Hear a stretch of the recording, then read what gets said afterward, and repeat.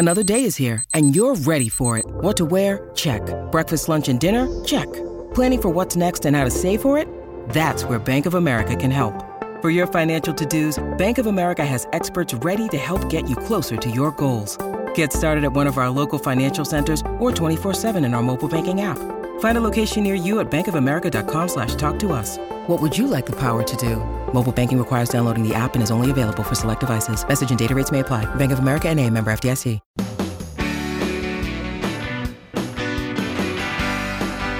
It's my pleasure to welcome you to the Clark Howard Show, where our mission is to serve you and empower you so you make better financial decisions in your life. So the economy has really been upsetting for people who are just approaching retirement, have just entered retirement. What in the world do you do now? And later, grocery prices have gone sky high, and we all want to save when we shop. So should you use an app that pays you cash back when you're shopping? We reviewed one recently. I want to tell you about it. Talk about grocery strategies generally.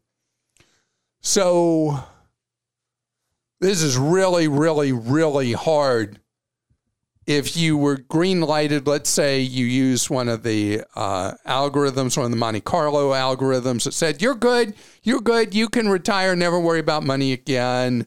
Or you have a financial person, the man or woman you go to for advice at the firm, and they said, hey, you're good, go have a great life. And then all of a sudden you see your portfolio just go and you're worried. Are you going to outlive your money? Are you going to have to live the life of, you were expecting to live a comfortable life, and now you've got to scrimp all over the place, which was the whole point in retirement, that you wouldn't have to do that. That's why you saved all that money. So what are you to do? Okay.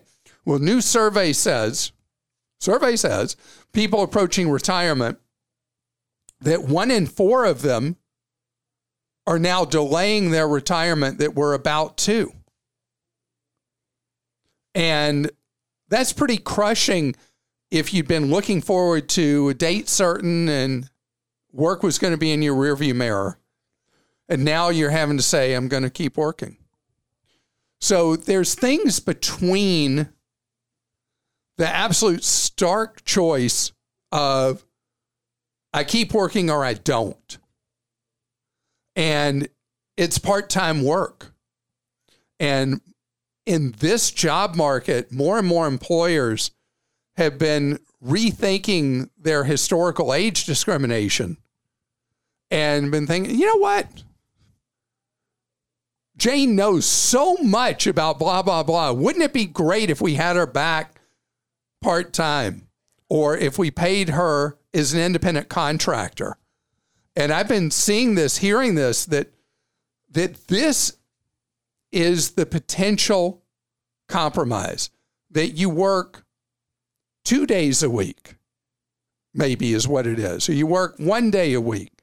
You don't go back to working 5 days a week, but see the advantage, if you're able to bring that money in the early years of what becomes semi-retirement instead of flat-out retirement, your health's still good, 2 on, 5 off, it's pretty great.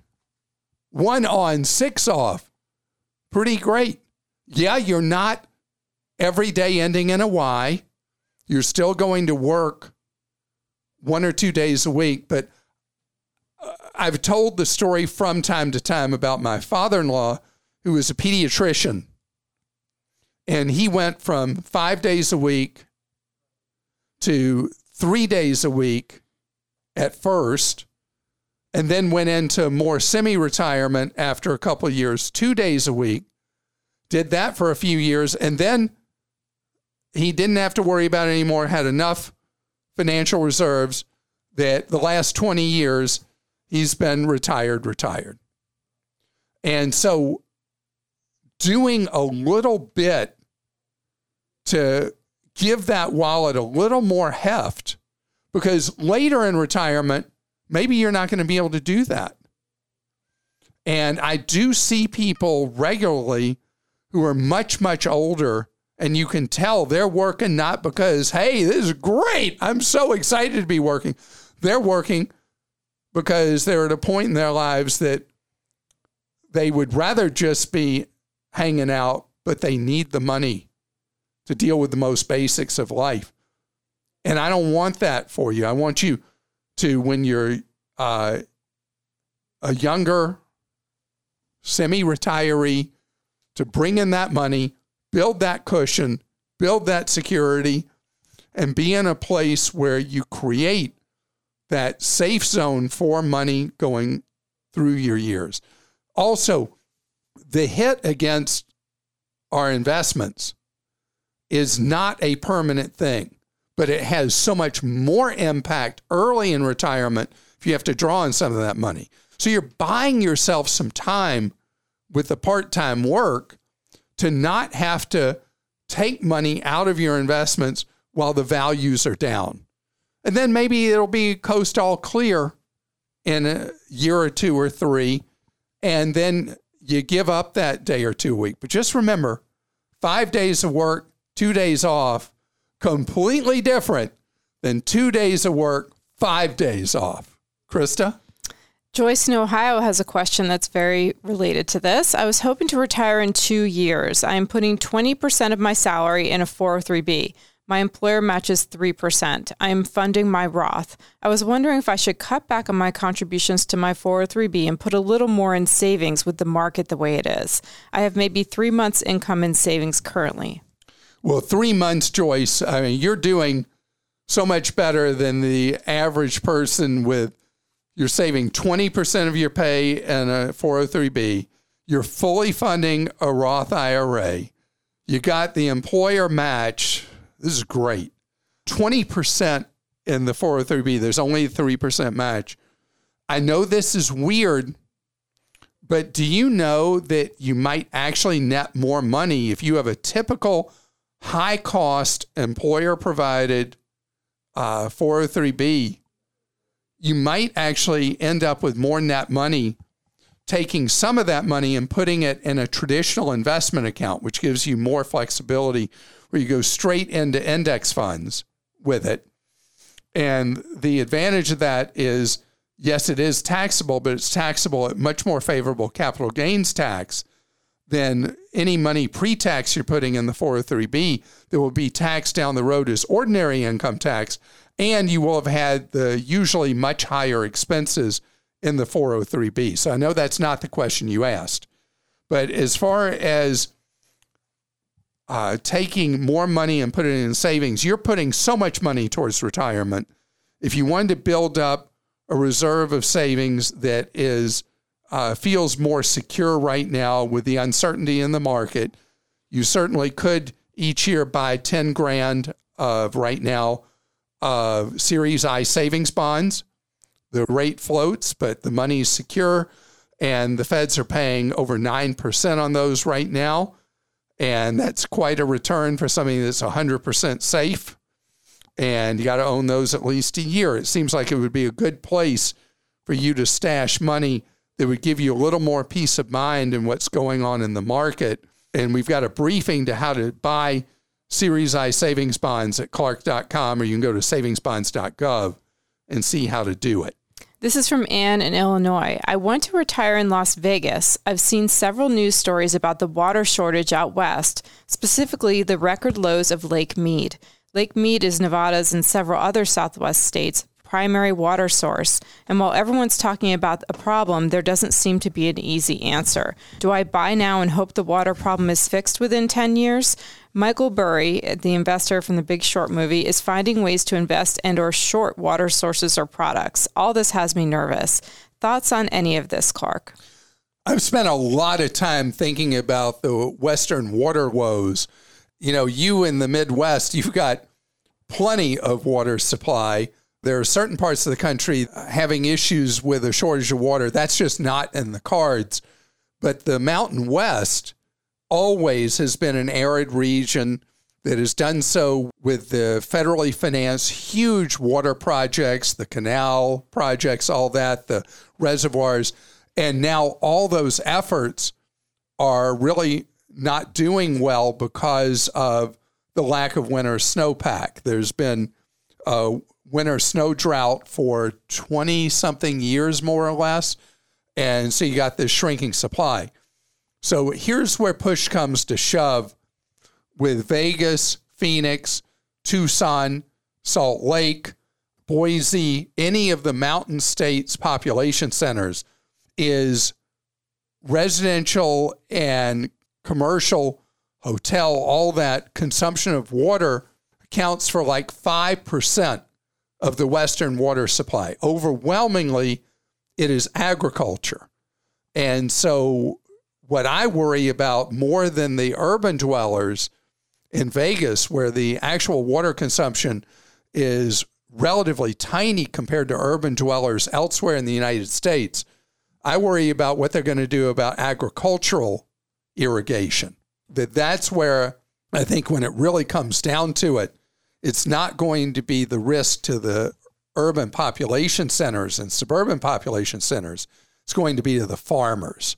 But only time will tell if I'm right on that. But the urban consumption is so small. And did you know the Vegas casinos are such good users of water that they are so good at conservation that they use something really tiny, like 3% of the Las Vegas metro area's water? You'd think that they would be a massive consumptor. So it really is truly about agriculture above all else. So go for it.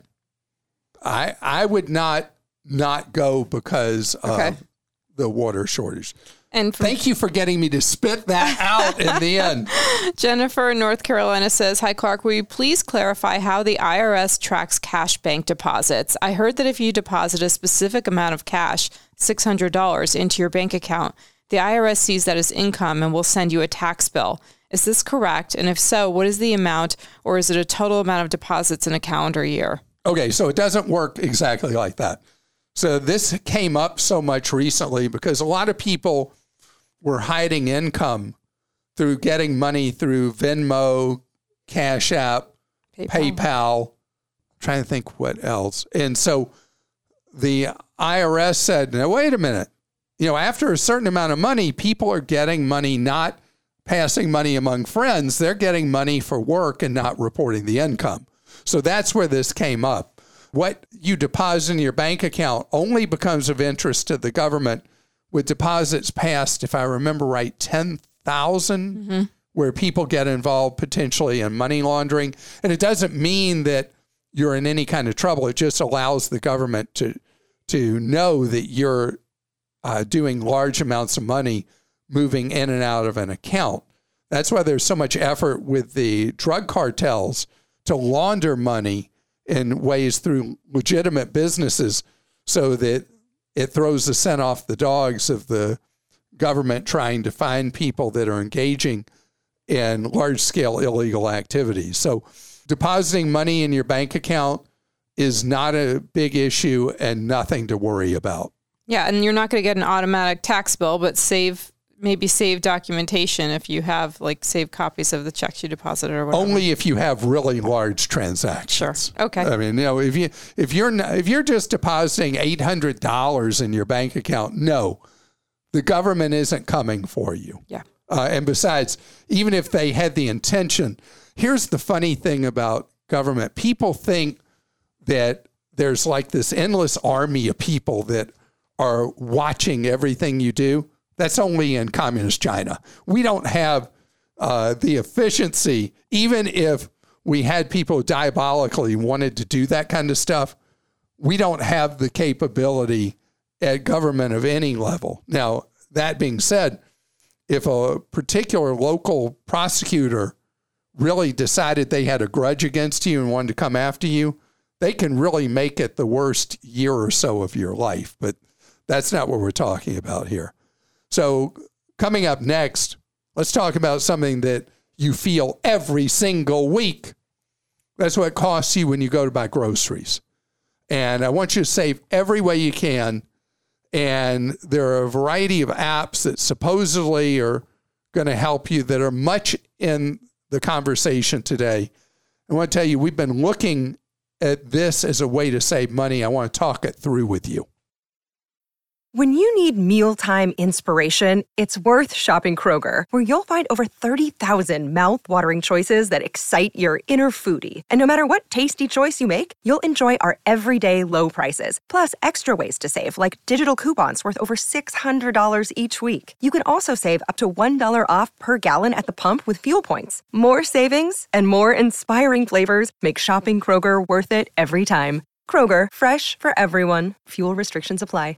This episode is brought to you by Progressive Insurance. Hey, listeners, whether you love true crime or comedies, celebrity interviews, news, or even motivational speakers, you call the shots on what's in your podcast queue, right? And guess what? Now you can call the shots on your auto insurance, too. Enter the Name Your Price tool from Progressive. The Name Your Price tool puts you in charge of your auto insurance by working just the way it sounds. You tell Progressive how much you want to pay for car insurance. Then they'll show you a variety of coverages that fit within your budget, giving you options. Now, that's something you'll want to press play on. It's easy to start a quote, and you'll be able to choose the best option for you fast. It's just one of the many ways you can save with Progressive Insurance. Quote today at Progressive.com to try the Name Your Price tool for yourself and join over 28 million drivers who trust Progressive. Progressive Casualty Insurance Company and Affiliates. Price and coverage match limited by state law. Anytime grocery prices get to be really high, and it really is the escalation in prices, people focus so much on how to save money on them. It's like a standard pattern that when we are in a time of escalating grocery prices, you got everybody's attention. And then when prices level off or start to come back down, people go back to old grocery shopping habits. Obviously, right now, with grocery prices having gone up, they were already on an upward tick. And then Russia invades Ukraine and bam, they took off. Now we're looking at grocery prices. Basically, every dollar is buying you 10% less than it was buying you before if you just buy exactly as you did before. But there are lots of things you can do to make a difference. I've talked about many of those with where you shop, how you shop in that store that you do shop at. You can have significant impact on what the grocery bill is.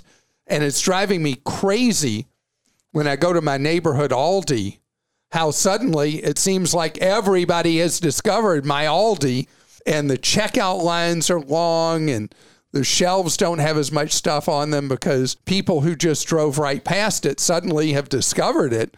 And they're like, yeah, this really is a lot cheaper. And I've watched, I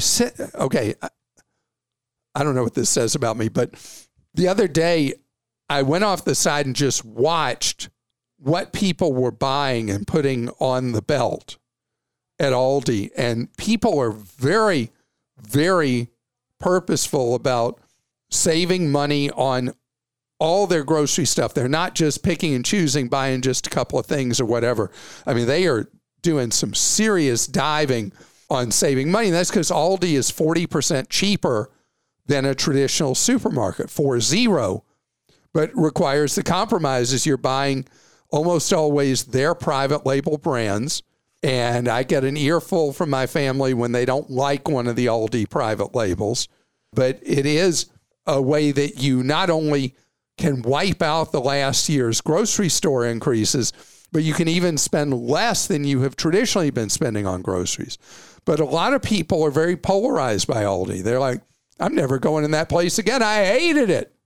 And so you're looking at more traditional ways to save on groceries than going to a hard discounter like Aldi, or some people along the Eastern Seaboard are familiar with Lidl, Lidl, another German supermarket chain that's come in the U.S. Aldi now apparently the third largest supermarket chain in the United States. So then you're starting to look more conventional ways. And we've done a deep dive and refresh on our review from years ago of Ibotta, IBOTTA. It's the one of all these various rebate apps that has truly stood the test of time. But I want to tell you, there's work involved. But Ibotta has the way of you being able to double down or triple down on your savings because you get the Ibotta money, you get whatever's on sale, you get the sale price. And if you're using any kind of rebate credit card, like a cashback card, you're getting that money as well.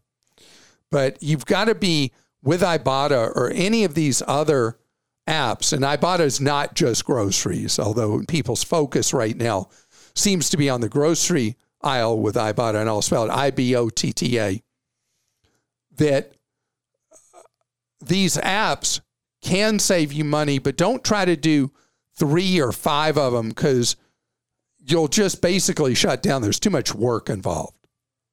And you have to be intentional about using Ibotta or one of its competitors. But if you do the process, you follow it, there are real deals that you'll see significant savings over time. And every time you hit $20, you can have them send you that money. So it stays like in a suspense account. When you get to $20 that you've earned in cashback rewards, they'll then send it to you off in PayPal or something like that.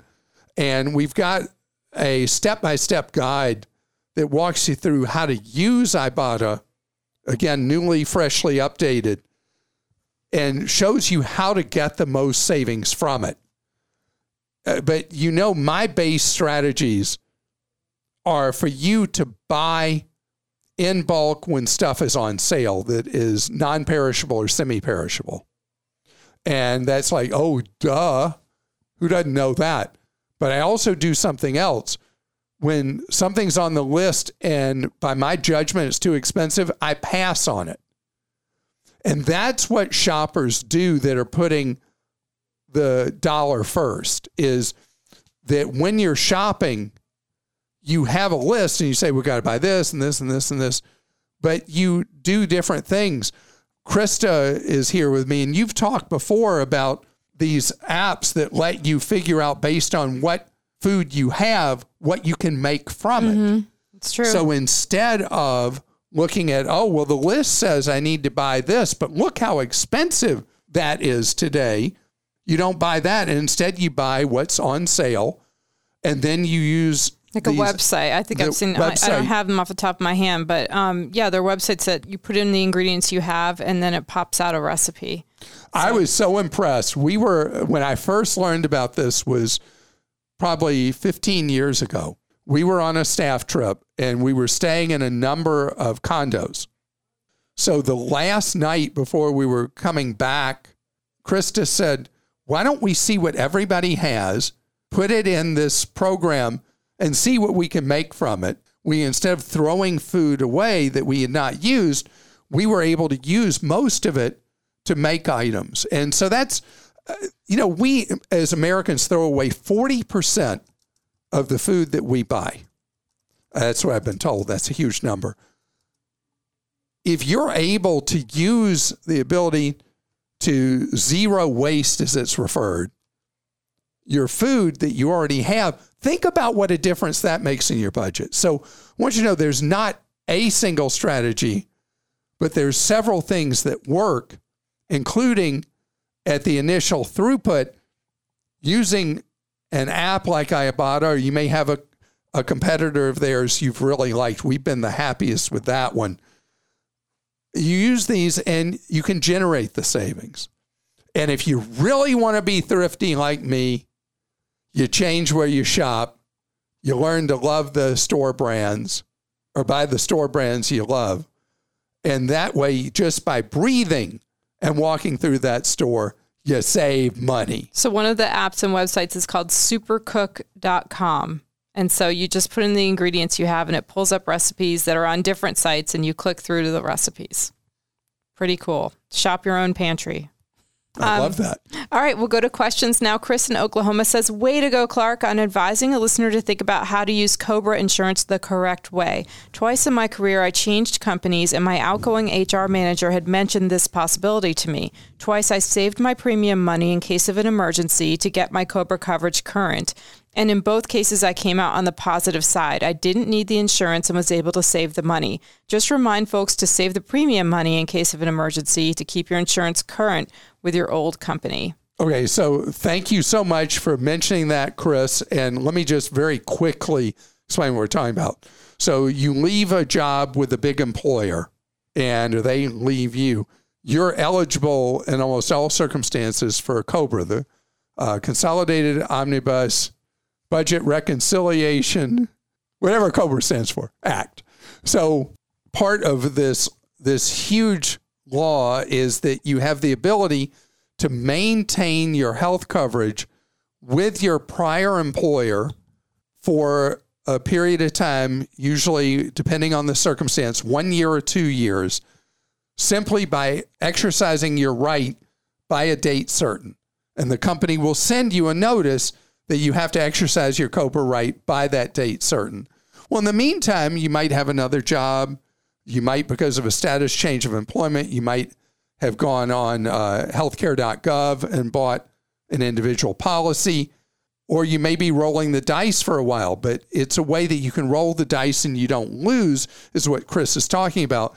Because let's say you do have an illness or injury during the period of time you can exercise your COBRA rights. Well, if you do what Chris talks about, you save the premiums you would have to pay, which are huge, by the way, under your COBRA rights, because you have to pay the full employer cost plus 2%. So normally as an employee, you're paying only a tiny amount of the health insurance premium. Under COBRA, you got to pay the whole thing. So Chris saves that money.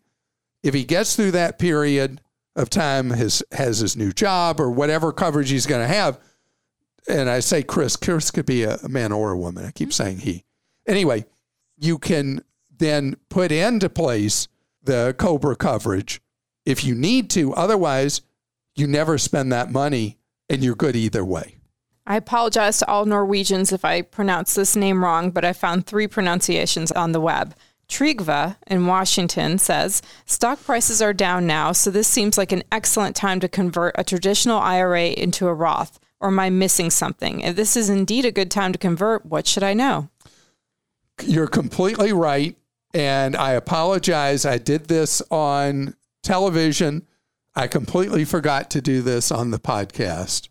That with the one upside of the recent declines in stock market values inside a traditional IRA is this is a wonderful time to convert a traditional IRA to a Roth potentially. Now, if the market continues to go down, then it wasn't as wonderful a time, but always it is the upside of the downside when there's been a market decline, because if you can afford to pay the tax, you convert traditional IRA to Roth money. That Roth money then grows tax-free the rest of the years or decades that you would have for it to grow. And then you take that money out tax-free, where everything in a traditional IRA is kind of like a tax time bomb. Whenever you start to spend that money, you have to pay tax on every penny in it. Plus, there are other benefits that may suffer tax, or you may push yourself into a higher tax rate. All these things happen with traditional IRAs. Okay, and this is from Anonymous. What's a good step-by-step guide to protecting winnings in a big lottery payout? How could I form an LLC or trust so locals don't know I hit it big? What's the timeline on that after matching the numbers? Because, well, no reason really. Okay, Anonymous. If you actually did win a big lottery jackpot, it is so important to protect that anonymity and to go find a CPA, a certified public accountant, and a lawyer who can work with you on the strategies that if the state permits where you've won a big lottery prize, you're able to protect anonymity and you're able to design a plan where you preserve so much of the money. Now, I'm going to tell you something that I have a big bias for, and nobody, it seems, ever does it. So let's say there's one of those things like you go buy tickets for, Krista. That's the big power game thingy. Like the Powerball or something. Yeah. Okay. So obviously I don't play lotteries, but you win the huge amount of money. Almost everybody takes the lump sum. What happens to people who take a lump sum from a giant jackpot, a huge percent end up bankrupt. Isn't that weird? When people are not accustomed to huge amounts of money, it almost like burns a hole in their pocket, and the lifestyle gets too big. They make too many promises. They hear too many sob stories from relatives, from long lost friends, family, you name it.